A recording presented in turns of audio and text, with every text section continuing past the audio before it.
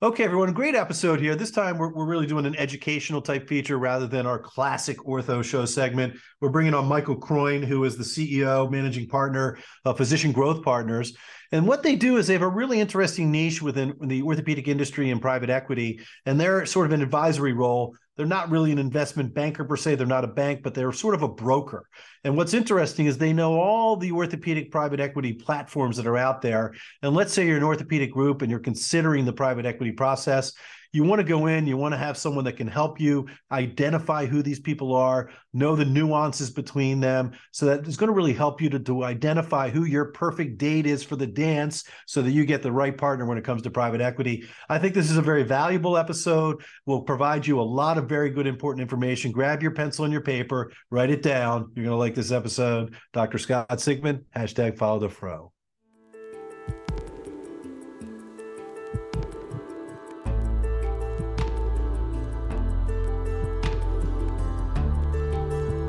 From Medical Media, this is The Ortho Show.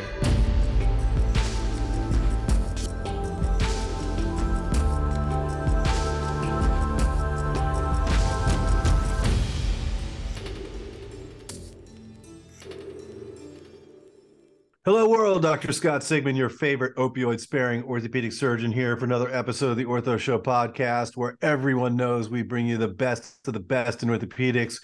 We're going to pivot a little bit today. We're going to call this an educational segment, where we're going to talk about what is one of the hottest things in orthopedics, and that is private equity. And we have Michael Kroin, who is the CEO and managing partner of Physician Growth Partners, which acts like an investment banker / broker within the private equity business to be able to sort of mate orthopedic platforms, orthopedic PE platforms with independent orthopedic groups. How am I doing, Michael? Did I sound that pretty good? I think you hit the nail on the head there. All right, fantastic. Well, it's great to have you on. We greatly appreciate it. I know that you guys are based out in Chicago. Is that correct? Yeah, that's right. All right, terrific. All right, so first and foremost, let's talk about what I think is absolutely crazy. And I say one of my favorite lines is, sometimes things are like black licorice and the Grateful Dead. You either love it or you hate it. And that's private equity in orthopedics right now. I was just at a conference at Zeb Kane's conference, the OVBC conference, and the Hopco guys were trashing all over private equity, and really wasn't a lot of positive stuff going on. So why is there so much energy about private equity platforms and independent orthopedic groups coming together? Look, I think from my perspective, practicing medicine today is a lot harder than what it was yesterday. And at the same time, practicing medicine tomorrow will be a lot harder than what it is today. And if you're an independent physician or independent surgeon, at the end of the day, there's a lot of headwinds coming your way that are putting pressure on the independent doctors, right? You have the hospital systems that are multi-billion-dollar organizations that are ultimately employing orthopedic surgeons and ultimately have leverage within the realm of the market when it comes to independent docs. You also have payers within the market that continue to push pressure on independent doctors where reimbursement rates aren't going back up, right?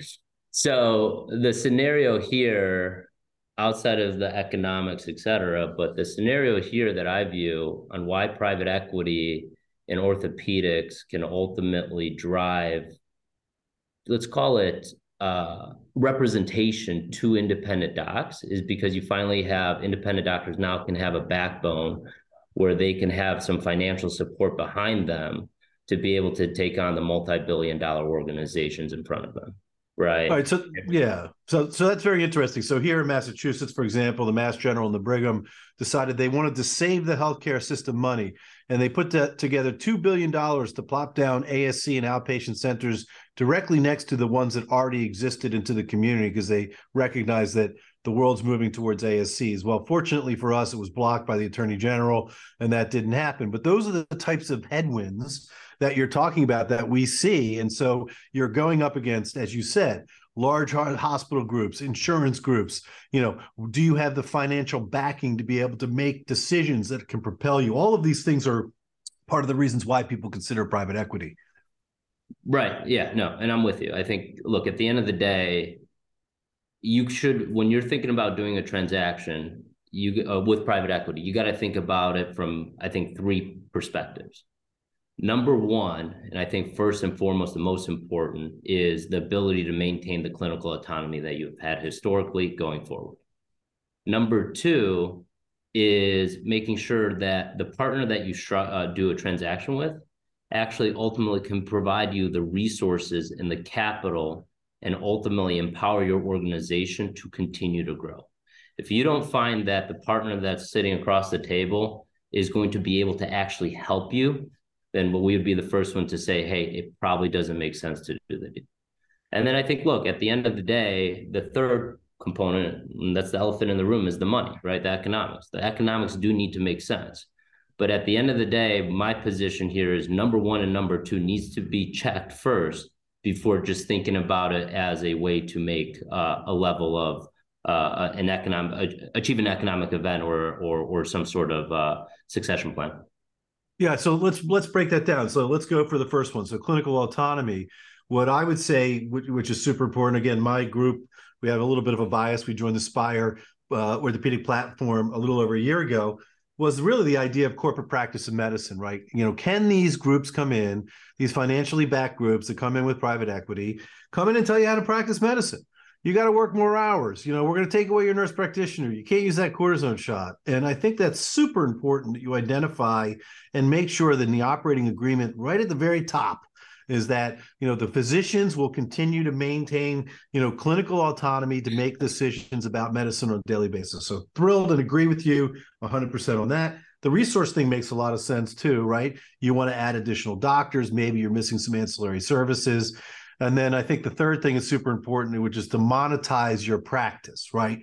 Most other, practices, when they're done, whether you're a lawyer or accountant, you sell your practice when you're done. You move on, you give it to somebody else, right? We would just typically walk away. So let's talk a little bit about specifically, what your role is, right? So I understand you've got the private practice groups who are considering sort of going to a platform. You've got the private equity backed orthopedic platforms that are there. Right. You've got attorneys that are going to represent both sides to make sure that all the lawyering stuff gets done. So tell us, what exactly are you guys doing at Physician Growth Partners that's important for us to know about? Right. I think the first and foremost, the most important thing that we do is ultimately bring all of the relevant groups to the table to allow our clients to be able to explore all their options before choosing a partner. At the end of the day, you really have one shot at this, right? And once that deal is done, you're married, right? And it's very tough to get a divorce from that marriage.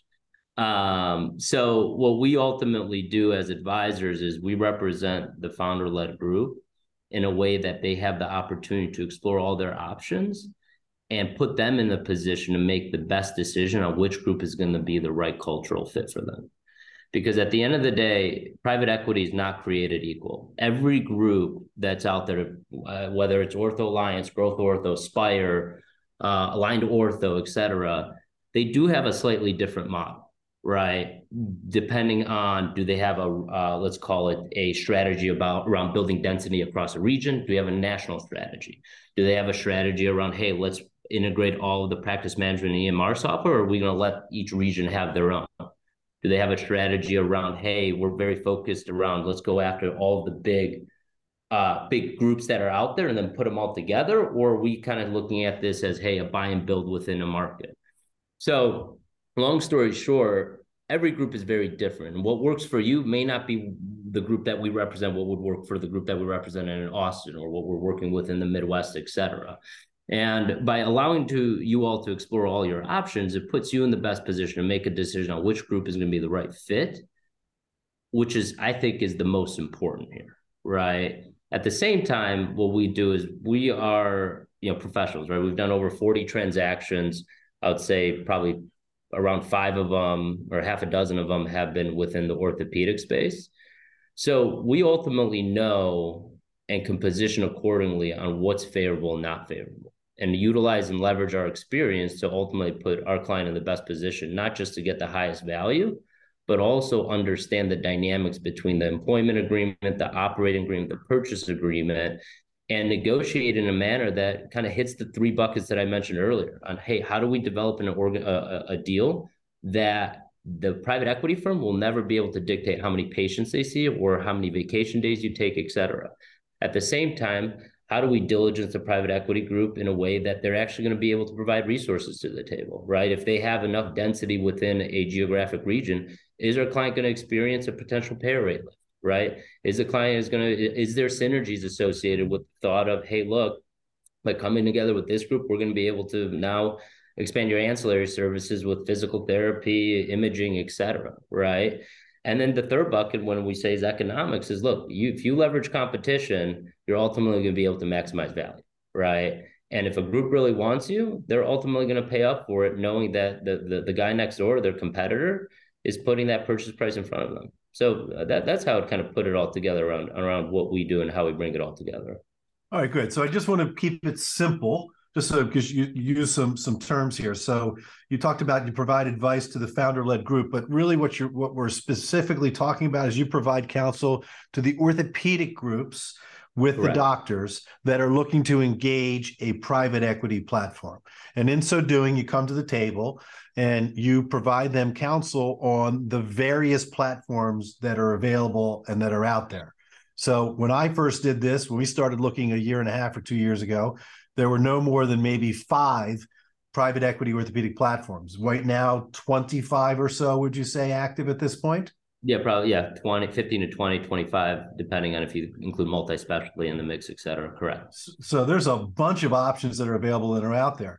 Now, the orthopedic groups that you're working with are different sizes, right? I mean, Resurgence wants to go running around and buy, 250 or 500 doctors at a time in one of these large groups, where let's say another group such as Aligned Orthopedics or Spire may be looking to work towards, grabbing 15 to 20 doctors in a practice, right, and doing a regional approach. So you bring the options to the table. You've worked with these PE platforms. You help the orthopedic practices to differentiate between them so that they know what they're dealing with as well. It's pretty much sound like we're heading in the right direction. Yeah, I think the key component, though, is instead of us providing the advice, we let our client explore it for themselves, right? So when we bring these groups together, we run a so-called, let's call it process, where the initial stage of the process is us putting together a package that ultimately describes what the opportunity looks like and why our client is uniquely positioned to be partnered with private equity. No, so people on both sides of the table. You've done transactions, right, at this point, so you know all the players in the field. Right. So we know all the players. We present the materials to the players, and we say, hey, look, we want you all to submit an initial offer that doesn't just talk about economics, but also your experience and what you think you can bring to the table. And once we deliver that packet, 3 weeks later, they're going to deliver us a response, right? And that response, we're then going to work with the client and say, hey, look, out of the 10 or 15 groups that came to the table, which 5 groups do we really want to spend more time with? And that's where that dating exercise comes in terms of having dinner meetings, management meetings, et cetera, until we put our client in the best position to make a decision around, hey, which group is going to be the best fit for us? And ultimately, how do we kind of go down from 5 to then 2 to then finally putting them in a position to make that decision on one group? And by the time they do that, 80% of that deal is negotiated up front so that once they choose a party of choice, at the end of the day, there is enough confidence that that deal is going to go through and there's no skeletons in the closet or any surprises once they choose that partner of choice. And that's kind of what we do in the background as we explore this so-called process. Does that make sense? So you bring these people to the table, you sent out 15 letters, you got 10 back, you analyze the whole deal, you spend a lot of time looking at the specifics, and then you decide and you narrow it down. And then at that point, a letter of intent has to be signed at that point, right? The letter of intent is when you now start the process of the formal negotiation. I want all the listeners to know, make sure your letter of intent is evaluated by an attorney before you sign it, right? It's not right, etched in stone. There can be some changes that are made, but it's much more difficult to try and change the deal, from the letter of intent if you've already signed it. So legal counsel is separate from what you guys are offering. You're just helping people to identify the partnership, and then legal counsel has to be a part of the negotiation as well. Right. So to your point, let's call it the 10 offers come in, we're going to work with the client to say, hey, let's choose 5 of them to meet with you all and really start building a relationship. As we build those relationships, we're going to request those parties to ultimately submit a final letter of intent, right? And that's going to be a pretty comprehensive document that really outlines what the deal may look like. And that will be a situation where once we receive that, our job here as advisor would be to negotiate all the business and economic points associated with that deal. At the same time, we use the attorneys to make sure they cross their T's and dot the I's to ensure that letter of intent will ensure that the group is ultimately protected, right? So when I look at our job here, it's really focused on business and economic points. When I look at the attorney's job, is to ensure that they are able to formalize whatever's in the letter of intent in the appropriate documents, but also ensure that in the letter of intent, it's properly written to ensure that there is protection associated with our client as well. All right. So you brought up an interesting point, and I can go from personal experience. It's not just the platform sort of documentation or what they have to offer, national versus regional. I think it's also the personality of the people that are involved in the platform. Because at the end of the day, you're going to be working with these people on a day-to-day, process of your business. You are selling your business. You're going to be partnering with them, and you got to make sure you like the infrastructure, the people that you're going to be working with.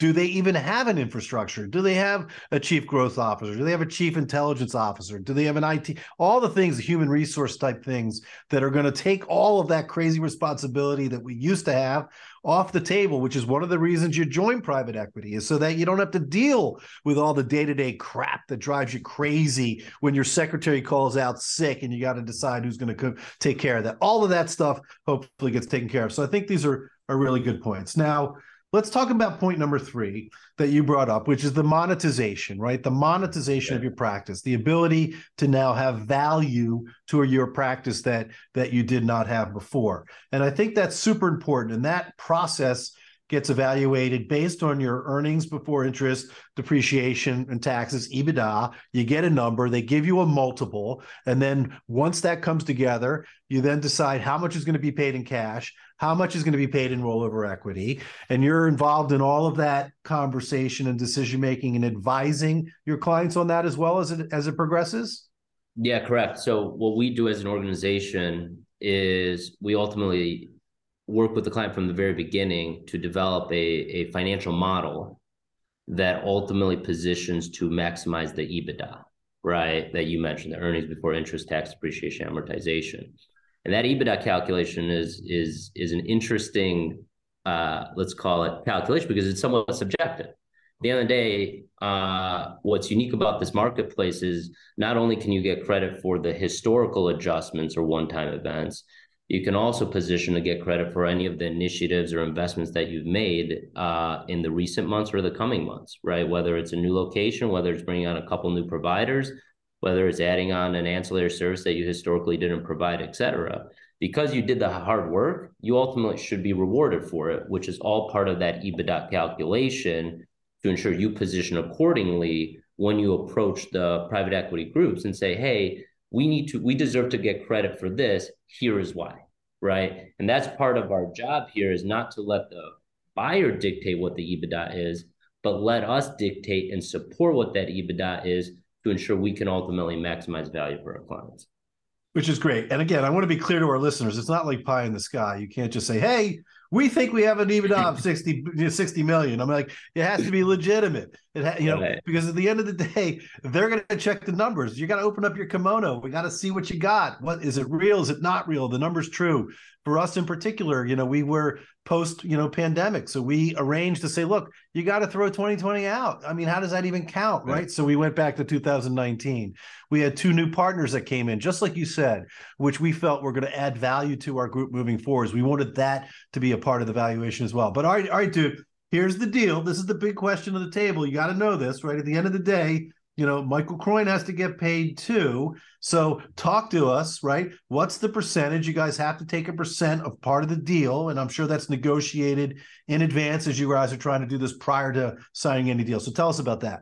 Yeah. So once we educate the client on our service and the value that they provide, and they'd say, hey, Michael, or Physician Growth Partners, we think that you would be the right advisor for us, or a trusted advisor to represent us, we'd ultimately go into an engagement letter. That engagement letter will be a percentage of the deal.